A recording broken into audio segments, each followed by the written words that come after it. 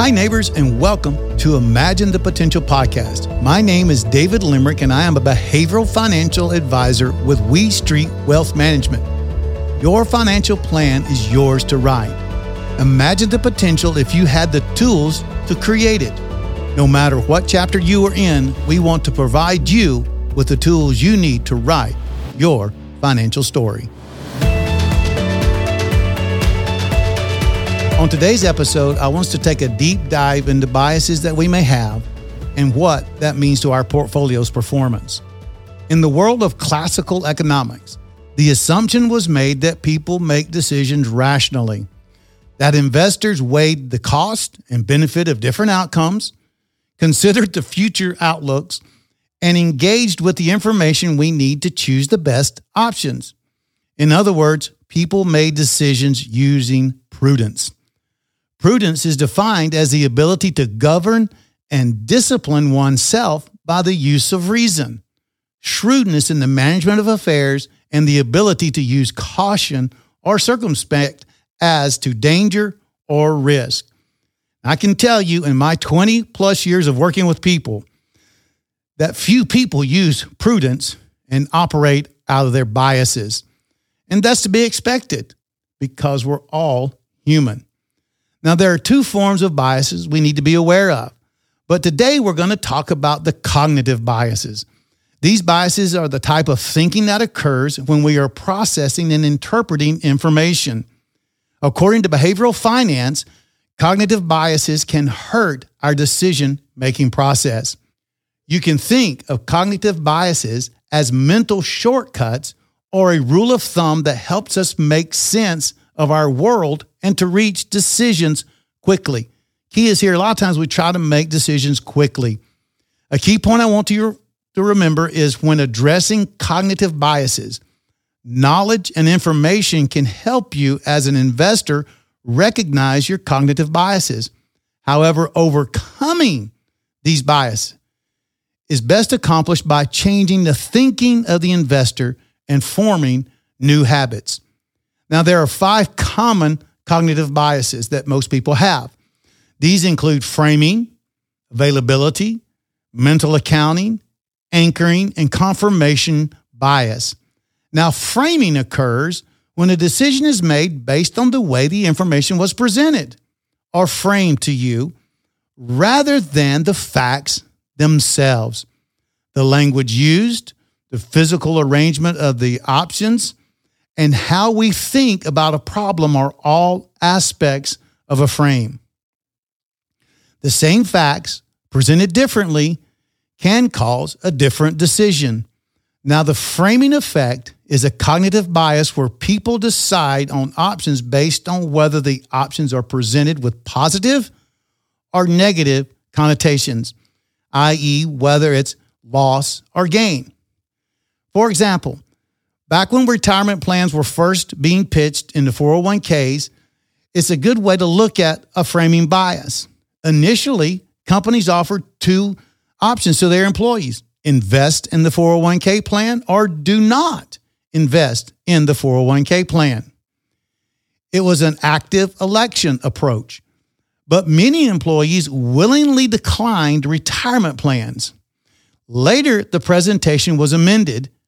Keeping framing bias in mind, employees were told, you will participate in the retirement plan unless you choose not to. Now look at the outcome of this. The new automatic enrollment process paid off. The retirement plan participation rate jumped from 37% to 86% based on the way the options were framed. This is a Wall Street Journal article that was reviewed in Morningstar. Another common example of framing biases is the cup is either half full or half empty. Now, our next type of cognitive bias is an availability bias. This occurs when the investor estimates the probability of an outcome based on how easily the outcome comes to mind.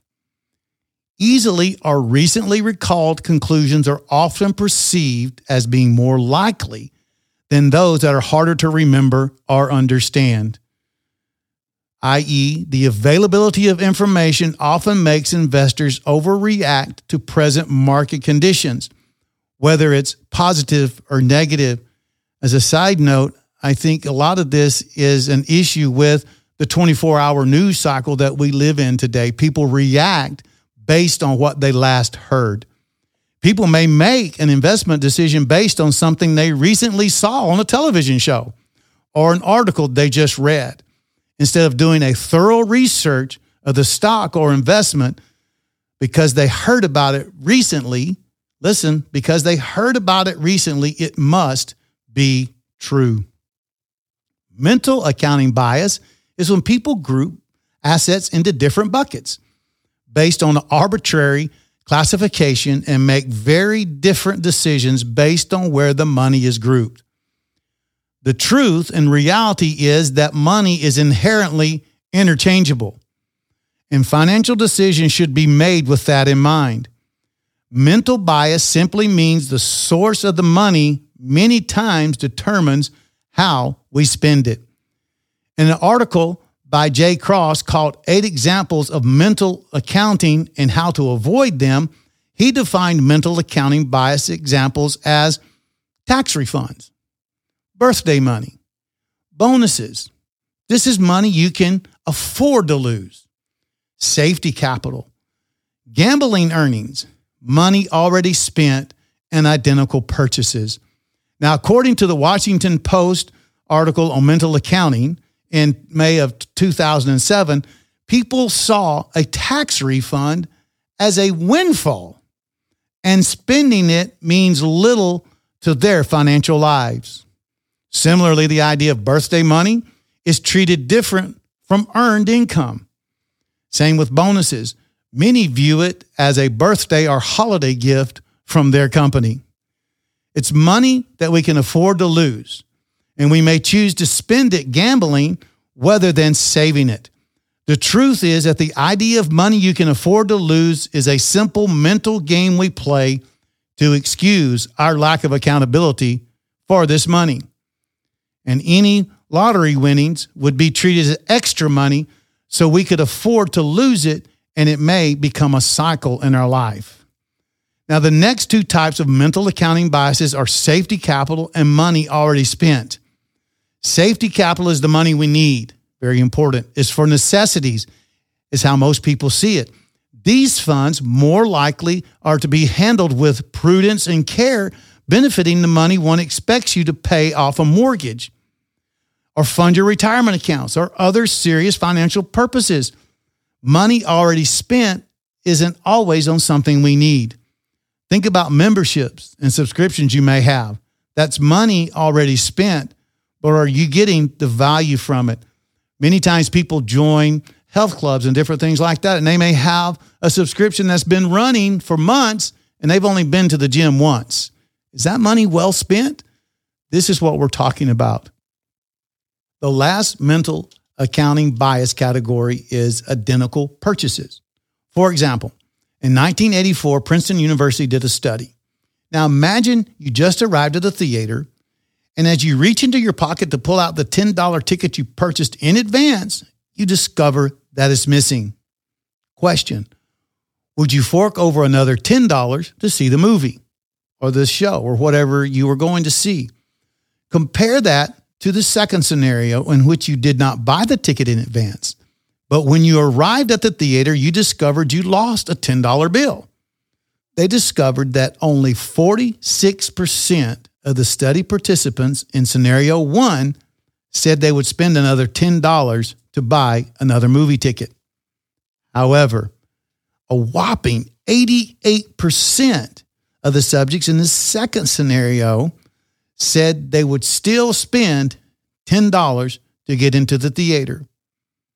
Where money comes from should have little bearing on how it is spent. There's no dividing line between money that matters, safety capital, and money you can afford to lose, risk capital. Any dividing line that you honor is nothing more than a misleading mental illusion. Now, circling back to the types of cognitive biases, we'll look at anchoring. This is the tendency to rely too heavily on the first piece of information we learn about a situation, and this can have serious impact on our decisions.